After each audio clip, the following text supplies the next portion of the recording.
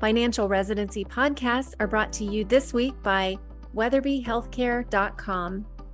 Just as the right advice helps you thrive financially, the right support team allows you to excel professionally. Weatherby Healthcare's locums experts will match you with the best jobs, prepare you for success, and provide 24/7 support. The bottom line is that working locums with Weatherby helps you earn more money and take better control of your career. If that sounds like music to your ears, head over to weatherbyhealthcare.com/payday to get started.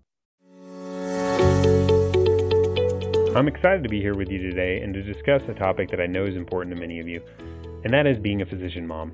As a physician mom, you're wearing two of the most important hats, in my opinion, that exist. Being a mom, of course, and raising children is huge, and being a physician and taking care of patients, that's a big deal as well. Obviously, I'm not a mom myself, but it's got to be an extremely challenging balance to attempt to strike.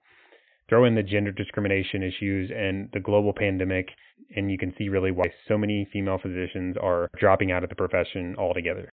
How could you possibly balance all this? So today I've brought in someone special to help me navigate this topic. My guest today is the founder of Wealthy Mom MD, a business dedicated to helping physician moms have it all without giving it all.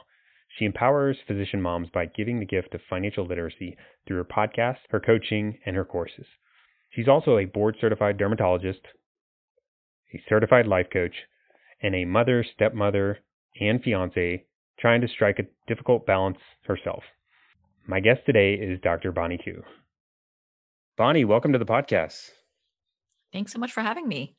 I've followed you quite a bit for a good bit of time online and really admire what you're doing, the work that you're doing. So I'm super excited to chat with you today about some of the challenges in particular that are facing physician moms. I think maybe a great starting point would be if you could share with us a little bit more about what Wealthy Mom MD is. Yeah, so it's, evolved since I first started this in 2016 or so. It was a blog initially, and I was just sort of writing about certain financial topics, things that I kept seeing over and over again being asked to discuss, like what's a retirement account? How should I do this? What is this? What is that? And that's kind of how I got started. And then the more I learned about money, the logistics, the details, the stuff that you help your clients with, I also started to realize that there was something else at play, because, we both work with physicians. And so there's no shortage of intellect when it comes to the people we work with. Like they're not dumb. We can inhale large amounts of complex information and spit it out and also use it in how we practice medicine. And so it struck me at some point, like, why are female physicians, and I think women in general, but I focus on female physicians, like, why do we have so much trouble with money? Something else at play. It's not because money is a difficult topic, because compared to becoming a doctor, it's very simple. And I often joke because, I'm a dermatologist, I don't read EKGs, right? And personally, I think reading EKG is really hard. It's something I actually never quite grasped. So it's one of the reasons why I'm not an internist. And so I make that analogy that, like, if you can read an EKG, you can learn how money works. So it's not it's not solely a knowledge problem. And so that's actually what led me to become certified as a life coach. And so now I sort of blend those two worlds together. And so the way I describe it is I can teach female physicians all the nitty-gritty details, like what's a 401k and can you have one and how does that work? And that stuff is, I think, the easy part. Yeah. And then the life coach tools deal with the mental blocks. Why aren't they learning about money? Why do they keep putting it off? Why are they so afraid to invest? All that type of stuff. And once you get a handle on those mental blocks, then it becomes easier to actually learn and implement all the financial strategies. Yeah, that's so interesting because I'm completely on the same level with you in that in our planning firm, it's not always 1+1 is 2. I mean, the finances in general are very logical. It's numbers are logical, and there's always a explanation and reasoning and whatnot. But what you find in our world when you actually work with real human beings is that there's typically some underlying layers of issues or beliefs or emotions that are kind of causing these actions to kind of play out that are completely illogical. What are some of the examples you see of some of the most common, like, kind of issues there that are kind of behind the surface that you kind of find as you dig in with people? Yeah. I think what you just said explains it perfectly. Like the math, money is, kind of logical. But then when you deal with the human beings, you're not dealing with a robot, right? That just spits numbers at you. You're dealing with someone with complex emotions, feelings, belief systems, et cetera. And so I think you nailed it on the head. Yeah, there's so many things. I think one thing I see a lot among, female physicians is it's taboo to talk about money. And so they probably don't talk to their colleagues about money. And so if they have any sort of money anxiety or stress, they always think they're the only one. And add to the fact that we're physicians and everyone thinks we're rich. So I think there's also like a little bit of embarrassment and maybe shame that they don't really understand money. So there's like that going on. And I think also there's so many things I can go on, but and then add on being a mom as well. Then there's all this like, guilt layered on top of that. So Mom guilt. Yeah. And yeah, there's definitely so many things I can think of. We did a podcast. One of our episodes was on how perfectionism can kind of sometimes play out into your finances. And it seems that there's quite a few physicians that also kind of have this perfectionism built into their personality. And that kind of adds even more into the mix that can cause challenges when you start to talk about, for example, a budget. A budget is simple. It's like very much adding up where the money is going. It's very straightforward, but very few people do it. And it's just so hard, for example, for the perfectionists, that they want the numbers to add up perfectly. And so they're going to get hung up when they don't add up perfectly, or or if you're looking at like the shame thing, they're like, well, what about you thinking about your situation and or incorporating other people's issues. But I don't know, how do you deal with it? I mean, there's a lot of, we're just scratching the surface of some of these issues that people have. And so how do you start to kind of deal with that or help people to deal with that? yeah. Well, I love that you brought up perfectionism. I actually just recorded a podcast on this topic, from a certain point of view. And so I actually see two things. So first of all, I think we should just say all female physicians are perfectionists by definition. I think we should just say that, right? We're all type A. We didn't become a physician by being a non-perfectionist, I guess is the best way to say it, right? There's two things that I see with being a perfectionist is there's what you said kind of speaks to the afraid to fail part of being a perfectionist. And so if you think about it, we're trained as doctors that failure should be avoided at all costs because it can result in harming a patient or a patient's death, right? And so it has real consequences in our jobs. However, unfortunately, your ability to embrace failure is really important in terms of building wealth and building financial freedom, because then you're going to be afraid to take risks. You're going to be afraid to invest. I've had clients who had buckets of money just sitting in cash because they were so afraid. That's one extreme, obviously, Mm-hmm. right? And then the next sort of level up is investing it, but investing so conservatively, it just doesn't make sense for that person's age. And so I've seen that whole range. So this, fear of failure, and ultimately it's a fear of losing money. And so what I teach is losing money is part of growing money. The It's stock, kind of and a if requirement. it's a requirement. And I also tell them that they are already losing money if they're in cash inflation.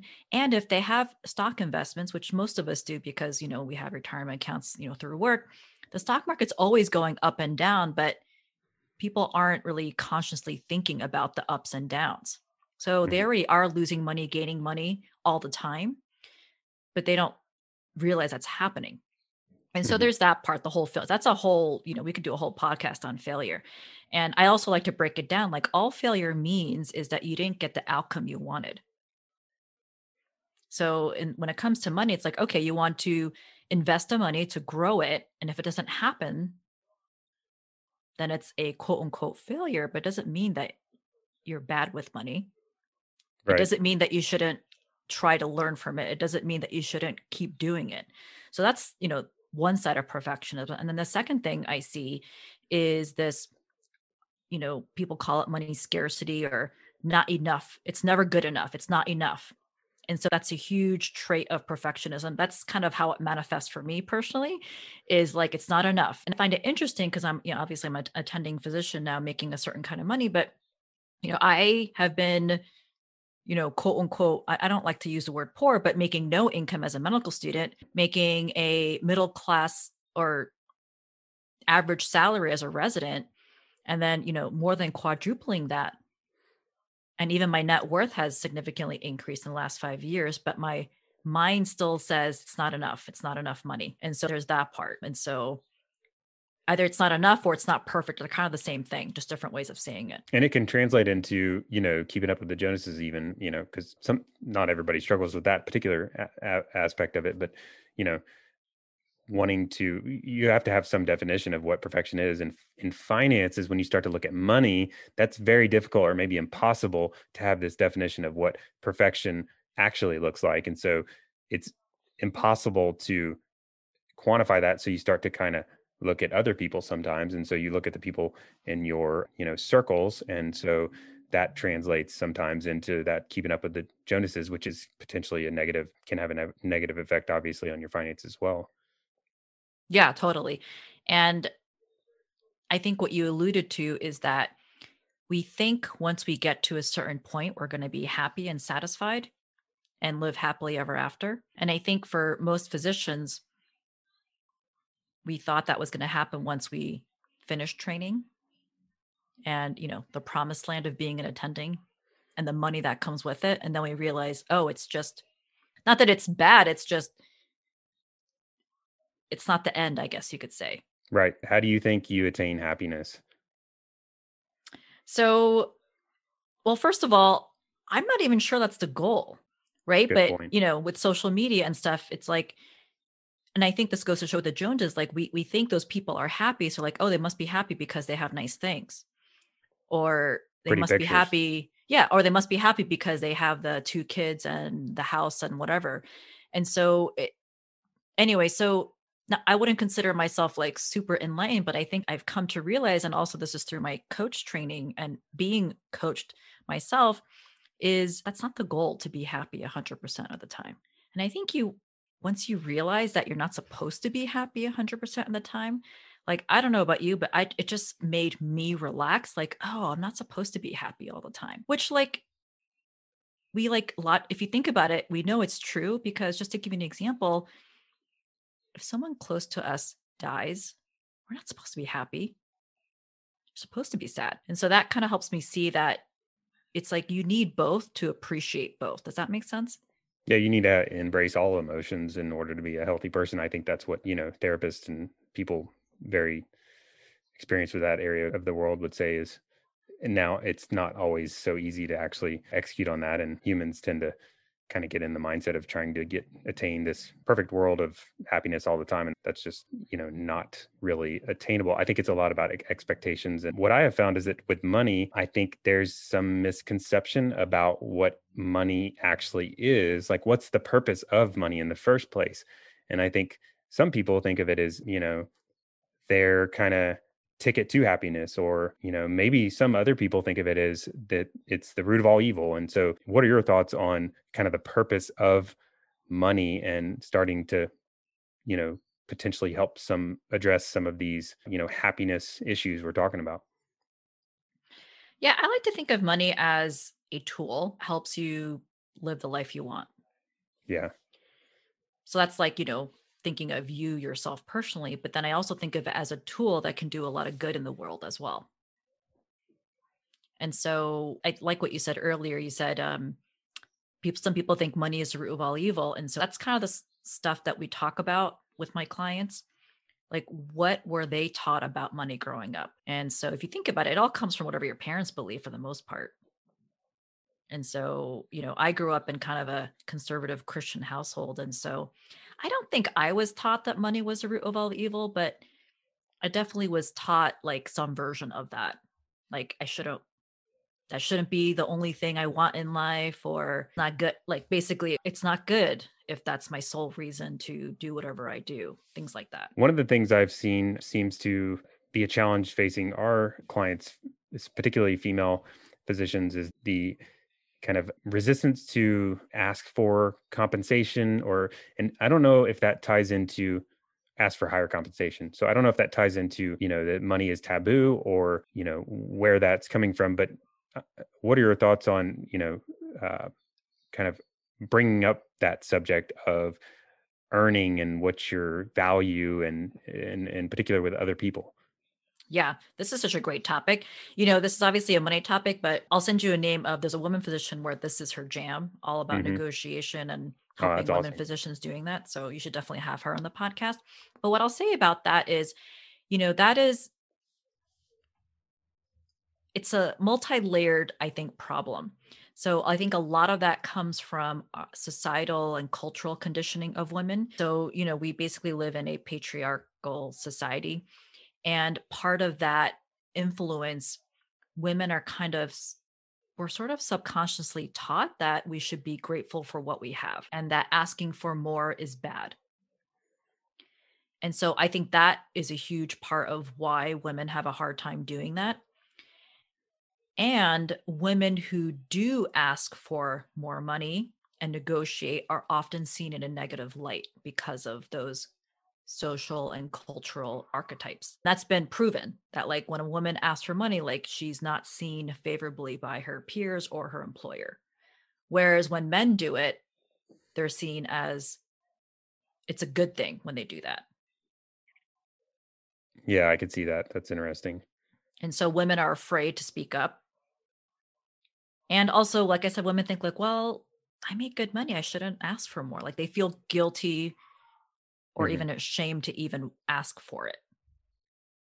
Do you think that can potentially even tie into, asking for more flexible roles, maybe, for example? So I can think of people in mind that I work with they kind of have this mentality that my job is not flexible. I must always work 70 hours a week because that's kind of the responsibility of the job. And I'm sure that definitely exists where there's maybe no flexibility or whatever, but it seems like they have this block in their mind that they will not even breach the subject of flexibility or potential part-time, or scaling back or something along those lines. Yeah, I think that stuff I've definitely seen that too, where I think it doesn't even hit the radar for them to even ask for Hmm. something different because I think that's because of a few reasons, but I think one of the reasons is they don't think it's possible basically. And they don't like cuz I hear that a lot too. And you just never know unless you ask. And then I'll say to them is cuz I actually had a client recently where she felt guilty about asking to take some time off. She had someone sick in her family. And I said, "What's the worst that could happen?" They'll say no, and you'll just continue what you're doing now. Right. So when I break it down like that, they're, "Oh, yeah." And so this client, just to kind of give you guys some closure for those listening, she did end up asking for it and it wasn't a problem at all. Yeah. Because I think she had built up in her mind that, they were going to say things about her or they were going to be upset or, all that kind of stuff. Yeah, it seems like that's the results, and even the data and the research says that, the majority of times, if you're a reasonably minded person that brings a reasonable case to your employer or colleague, that they tend to, you know, give you the answer you wanted. But worst case scenario, like you said, is they just say no, and you're in the same place you started. Exactly.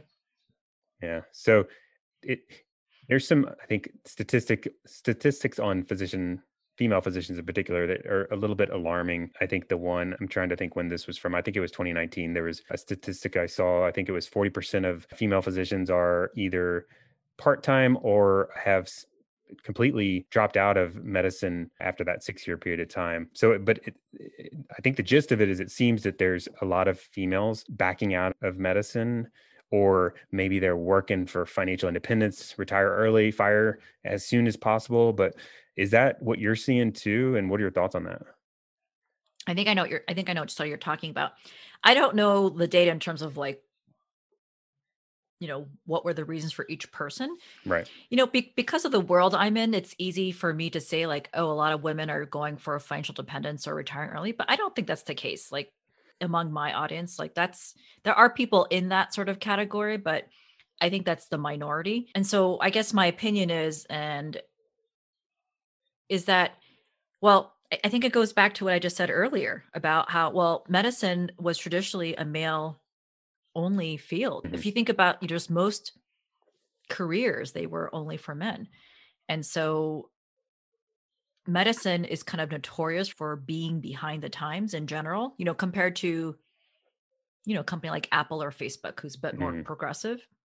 And so, just to give you some context, my partner's old job was for a very large, company in the US, very well-known entertainment company.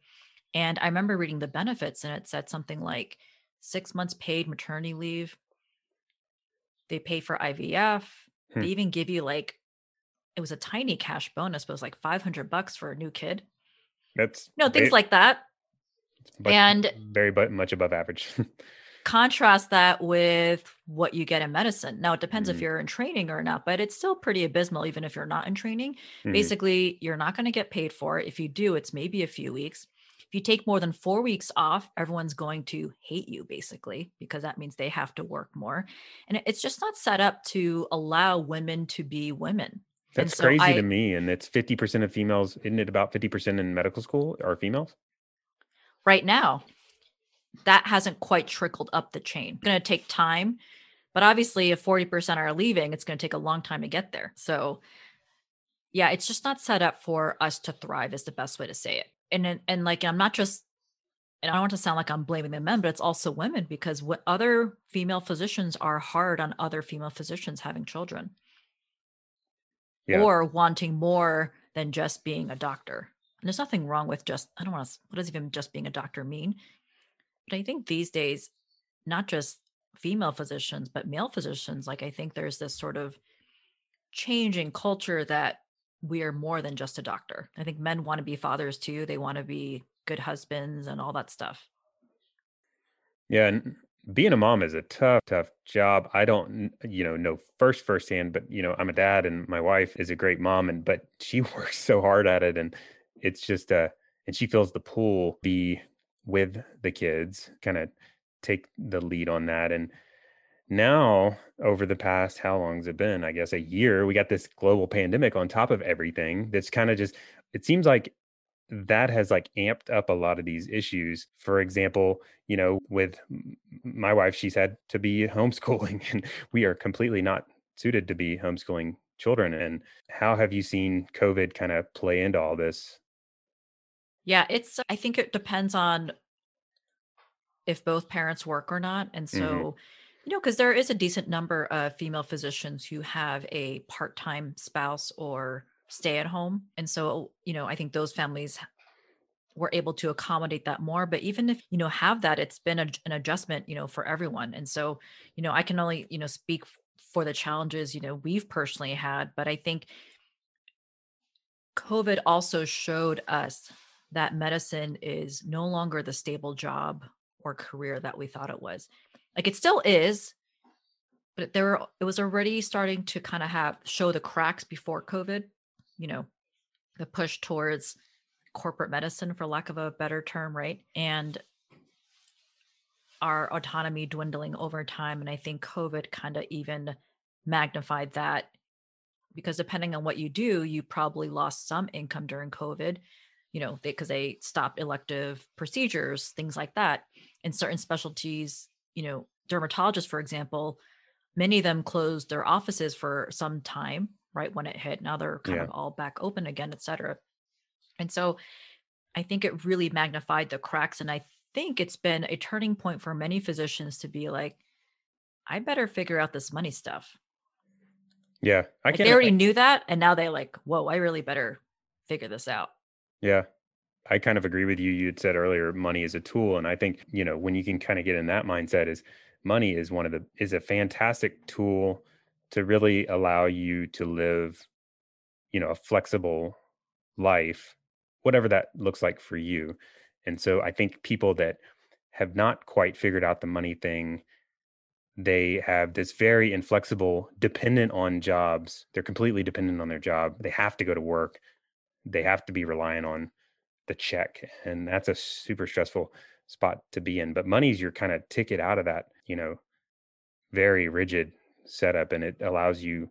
It's the perfect tool to kind of build in that flexibility. That's what financial independence is, right? That's like the ultimate flexibility financially, at least. Right. I think you advocate. I saw an article you were advocating for. I don't know if that's the right word, but financial independence as opposed to fire. Maybe we could kind of talk through what that looks like. I think that's a completely different perspective, I guess. Yeah, it's funny. My definition and opinion of that has changed over time. And because when I first started learning about money, I definitely was like, wow, this fire thing sounds cool. Like, why wouldn't I want that? And it was, I don't Hmm. want to say a cult, but I got really excited about it. And then, like I said, the more I've learned and, I'm a little older and wiser now, it's, I think it's one of those, I feel like the fire movement, and I'm just speaking for myself, it became this just milestone that we thought was going to make us happy again. And so it's funny because when I think about the way I live my life now, like we are not financially independent in terms of like what most people would agree on, meaning like that we have so much money that's just paying us dividends every year or the Yeah. 4%. We're not financially independent by those standards, but I am able to do what I want pretty much. And I Mm. think that's really what people want. It's not, but they get attached to this like amount of money that's going to all of a sudden make them be able to do all the things they want. What I've I guess learned is that's not necessarily the case. And you were saying earlier how people feel so tied to their jobs or so inflexible, and so that's one thing I've learned is that's not necessarily true. Yeah. And people can start taking choices before they reach that magical financial independence number. And don't I think we all want to be able to enjoy our lives before we reach that magical financial dependence anyway, or retirement or whatever you call it. So I'm Yeah. not sure I'm answering your question. Yeah, I think the challenge I think I see a lot of people struggle with is this time component. So that's really, that ties into financial independence or retiring or whatever. Really, with retirement, you're just kind of like saving so that you have the resources to not have to work, which is a time change. I mean, it's a different way of spending your time. You can either work or you can be retired. And so by saving up the money, you're eventually going to have spare time, right? So I kind of think of it as is time is a very important factor. I think I also see that is a underutilized or underappreciated in a lot of cases. People are kind of thinking more about the dollar than they are about the time component. I see that with the DIY movement. I don't know if it's a movement, but it seems like there's a pretty big, segment of physicians that are kind of maybe just doing their own plumbing and mowing their own grass and changing their own oil, which is all great if you love doing it. But I think what it comes down to is time. And if you're fried, if you're maxed out on everything, like you really have to kind of take a look at all these things that we love and what we want to focus on, like being a mom or being a physician. That requires time, right? I mean, that's what it comes down to. What are your thoughts on the DIY approach and the time balance and that sort of thing? Do you feel like that's something that is could be improved upon? Or I love that you brought this up. Two things come to mind. So I don't have a problem with, the do it DIY thing or movement, whatever you want to call it as well. But I think it's almost like they're telling people that if you aren't DIY, there's something wrong with you or you're getting swindled, right? You Mm, like that too? yes. Yeah. And then you spoke about time. And so we said money's a tool. One of the best ways to use money is to buy back time because Yep. ultimately that is our most precious resource. It's not money, it's time. And so I can do a lot of things myself, Daniel, and I choose not to because I can pay someone else to do it because I want to be able to do what I want with my time. And I happen to do like money and stuff like that. So I do take care of my finances by myself, but I don't do my own taxes. And I see this a lot. Like everyone's like, oh, you should do your own taxes. I'm like, why would I do that? I review it and I understand them maybe Mm, more than the average person because of what I do. But, I have a business now. mm, It's like, I'm just trying to think of the analogy that I see. It's like you wouldn't go to the internet to solve your medical problems. You go to the expert, the doctor. And it's funny because doctors complain about people thinking they know more than the doctor because they go to Dr. Google. But then we do that with all the other aspects of our lives. And so, yeah, I have a CPA, I have a CFO/bookkeeper. They're separate people, and I rely on their expertise to help me make decisions in my business. I have other sort of resources when it comes to money. Like I definitely don't pretend to think I know everything about all aspects of money. There's a lot of things I don't know. And I love that I have other friends or real estate experts that I can call on when I need help because mhm. and I don't want to know everything. Right. And even like, cleaning your Yeah, house or exactly. mowing the grass or, picking up stuff from the store. That's all that like grocery delivery is. You're kind of buying a little time Yeah. here And and there. so that's how I look at that is if you enjoy it, do it. But if you don't, you shouldn't be afraid to outsource it. Now, I will say though, I do think you should learn the basics. Like, I Hmm. don't want people to just offload it so completely that they have no idea what's going on with their money. I think that's a little, irresponsible, but it's not that hard to kind of learn the basics. And I think a good financial planner advisor, will sort of help you understand the basics so that you know what's going on with your money. Yeah, I think I've seen it seems like people will either outsource blindly, which is risky, where you just are like, I don't even want to pay attention to whatever it might be at all. And I'm just going to outsource it and not worry about it. The problem with that is you don't really know how to measure if it's effective, even if it's like, cleaning your house. If you just don't even know what a good job is, like, how do you even measure whether or not it's effective? And especially when you start talking about complex things like your money, just blindly outsourcing is always a risky position because there's no way you don't have the skill set even to measure how well of a job they're doing. But so I would advocate for that kind of baseline financial literacy as well. And I think that's what a lot of what you have created in some of the resources you have is, courses and coaching. And I'm curious. So I wanted to talk more about the coaching. I'm curious kind of what that looks like for you. You have one-on-one coaching. Do you do group coaching as well, or what? So right now I have some one-on-one clients and then my program is actually coaching and financial literacy. So it blends the two together. The one-on-one coaching is sort of it's not always money related because I guess the best way to explain this, Daniel, is how you think about one thing is kind of how you think about other things because we're all human, which means we all have a human brain, and human brains have the same baseline software installed. Everyone who has a human brain has the same baseline software installed. And so I teach them basically how that software runs on default. Like this is the out of the box operating system, and this is why you do the things you do and why you don't do certain things. And that and people just relax when they understand that because like I said, people think like they're the only ones who are feeling this way and there's something wrong with them because they're scared or anxious or guilty, etc. And so I basically kind of just show them like, no, it's just how your brain's wired and to understand that and why and also I don't know if you use an iPhone, but I'm sure the same thing with Android. Do you use an iPhone? Yeah. Yeah. And so you know how it gets new like software updates. I think of coaching as I'm basically showing them how to download new software updates to their brains. Hmm. It's like no one told you that there were updates available and no one told you how to download them. That's what the coaching part is. And so now you're like, okay, what does that mean exactly? That's just a nice analogy. It's let's see, what's a good example I can give you? So one thing I hear a lot from my clients is they feel behind financially, whether it's they're new attending, they're in their 30s and then all their friends who didn't go to medical school have had 10 years of working, compound interest, et cetera. Or they could be 50 and then they feel really behind and maybe even panicked because they didn't really get their stuff together. Yeah. And so we break that down because the reason why they feel behind is because they're literally telling themselves, I'm behind. The problem is they think that's a fact. And so one of the coaching 101, Daniel, is just breaking down what's a fact and what's not a fact. So if it's not a fact, it's just a thought or a story that your brain made up. And so that's what our brains like to do. It just makes up stories all day long. It's how we explain what we see in the world. And you kind of know this to be true, Daniel, right? Because if you go see a movie and you're like, whoa, that was an amazing movie. And then your buddy saw it and he's like, what are you talking about? Did we see the same movie? It was Terrible. awful. It was terrible. And so we know like people have different opinions. So like we know that on some level, but we don't quite understand is that you can actually you're the one who made up that story and you can change it. The problem is we believe everything our brain makes up. It's all made up. Very passionately too. Yeah.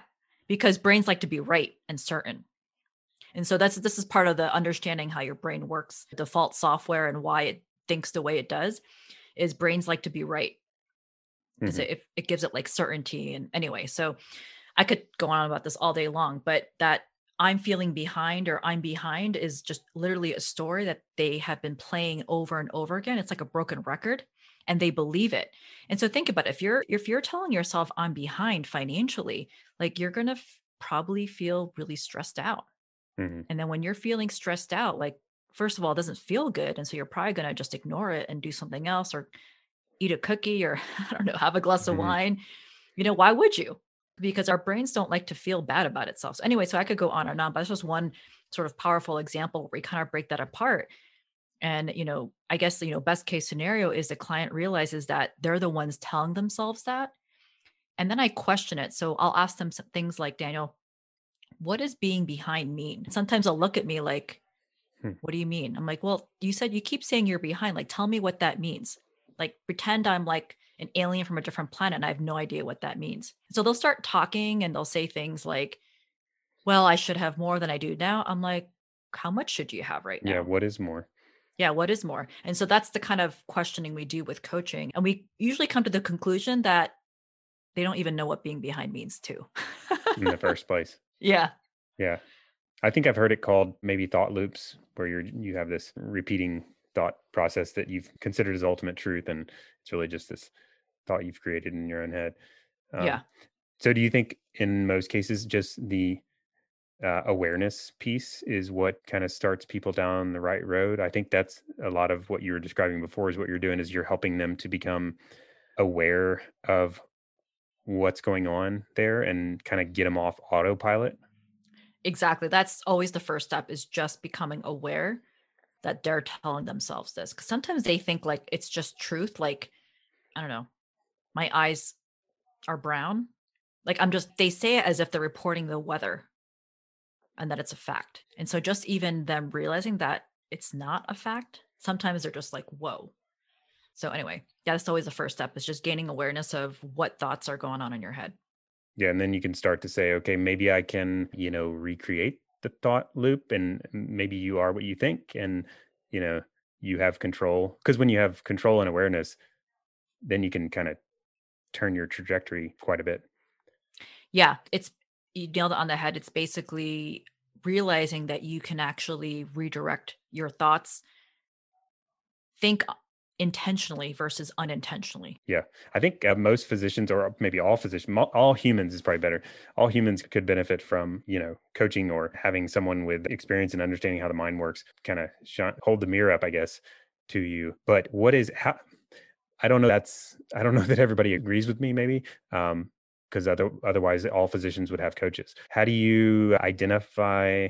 If you're a physician, how do you identify, hey, I need to hire a coach, or what's the trigger point in your mind that Yeah. says maybe I need help? Well, Daniel, I feel like it's one of those things. Like we have this public education system that doesn't teach you how your brain works. It's very odd. Yeah, And they don't teach you money either, although that's right. changing a little bit, right? I think the whole how your mind works is also starting to change, to be honest. And if you look at the non-physician world, just look at business executives, what we call C-suite executives, right? CFOs, CEOs, like they've had coaches for years. Look Hmm. at pro athletes, they all have coaches. Yep. Because I think you had said like, when does a physician know they need help? And I think that's I'm not saying you said that wrong, but I think that's part of the problem is people think you only get a coach when you need help. Right. But a pro athlete doesn't, you can kind of say like, well, why do they have a Hmm. coach? It's not I because like they need that. help. It's because that's why they are a pro athlete is because they have a coach. That's such a good point. So I think that's a different mindset. It's performance enhancing kind of a mindset as opposed to like, because I was talking with a client the other day and I'm like, I think that you would benefit from maybe working with a coach or something along those lines. And they kind of took it like, well, I don't think I'm broken. And I'm like, maybe I said it wrong. I probably did say it wrong. But in my mind, I'm thinking performance indicator. I've worked with coaches many times and it's really a up in your game sort of thing. Yeah, Um, perfect. and the mind is what drives the ship here. And if you have been around long enough, you realize that in a lot of cases, you get in these ruts where you don't actually have control and you're not actually doing what you say you're going to do yourself. And that's kind of where coaching comes into it is they can kind of, I don't know if get inside your head is the right word, but help you kind of mind hack your way into performance enhancing, I think is what the right approach would be as far Yeah, as I looking at like it. like what you said. And I just want to, distinguish between, coaching and therapy because people ask what's the difference? And they're complementary. They're not like either or. And so I Hmm. know many people who have a therapist and a coach. And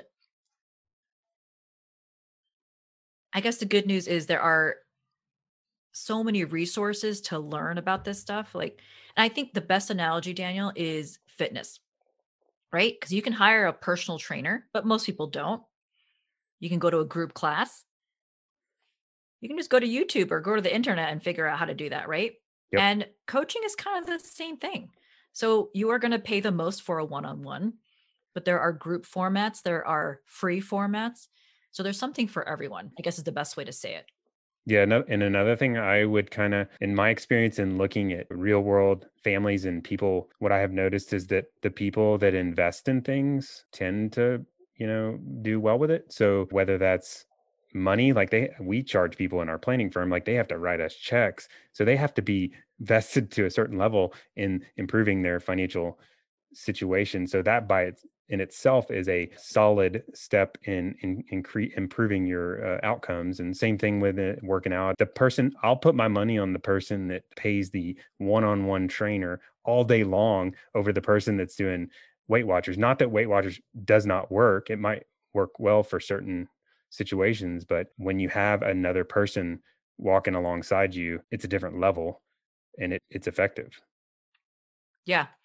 I think all of them work, but yeah, it depends on the person. But obviously a one-on-one coach there's a reason why they cost the most, I guess you could say. Yeah, right. I Awesome. have all those things, just so you know. What's that? I have a Oh, one-on-one you coach. I have have your a own. group, and this is for me personally as a Right. client. And my bookkeeper, she works with small businesses and not just she works with a lot of coaches, but she also has other non-coach clients. And she told me that, and it's funny because I think she's going to actually mine her data. But she told me the people who invest in coaching for themselves, they make money faster. Oh, yeah, I'm positive. I completely. And I look back at my past. I've worked with probably like five different coaches in kind of seasons of life, and each time it kind of bumps up your game and whatever area you're focusing in on, and whether that's like looking to balance more. So maybe you're fried and you don't have any spare time, or maybe it's like increase your performance in your business or whatever it might be. In my experience personally, and that's just me, but it's completely 10x your cost on the investment, and I think it's always been a good investment for me and people that I know, or I would say would agree. And obviously I think you would agree as well. You've kind of, is that your focus now going forward? Is coaching kind of your primary method of helping people? Yeah, and I think, even before I was a quote unquote certified coach, like I was still a coach, right? It's just now I have more tools to coach even more effectively. And so, what you do is kind of coaching because like I think coaching is kind of a broad term, right? The Hmm. specific coaching I've been trained on through the life coach school it's called thought work, I guess if you had to put a label on it. And so I have that tool now, but I still have all the tools because I still know how a 401k works, right? So I can still teach people all those basics. And so I just think that I'm just a much more effective coach now to teach money to women physicians. It's the best way to explain it. Yeah, and it's definitely not logical, and I think that you have hit the nail on the head in the route that you're going. Financial literacy is important, but the problem is you can learn about finances all day long, and still there's these underlying issues that are kind of causing the problem that are not related. I always like to look at the examples of, financial planners. There's a lot of them in my profession I know of that are not, they're terrible with their finances.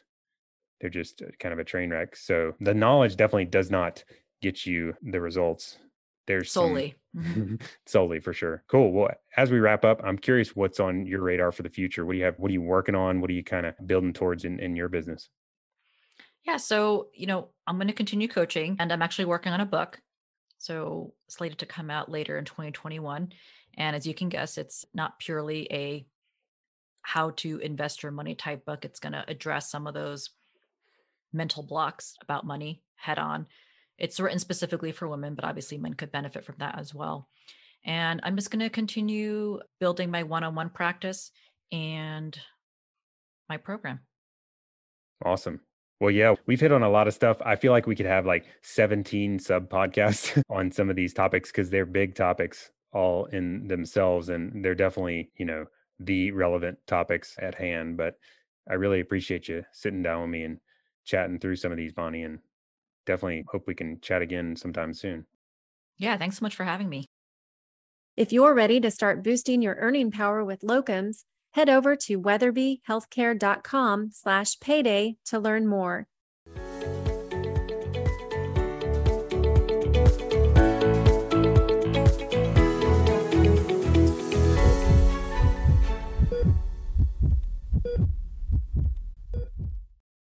Please know that anything I've said today in this podcast should not be considered advice. It is completely for educational and entertainment purposes only. It would be best to view me as just another guy talking about money on the internet. For advice, please consult your advisors. If you don't happen to have a financial advisor already, I happen to know a firm that's absolutely fantastic. It's actually the firm I started and currently run now, Wren Financial Planning. And we would love to get to know you better and see if we might be able to help. Feel free to reach out anytime to schedule an introductory meeting. You can find more info about us at www.renfinancial.com.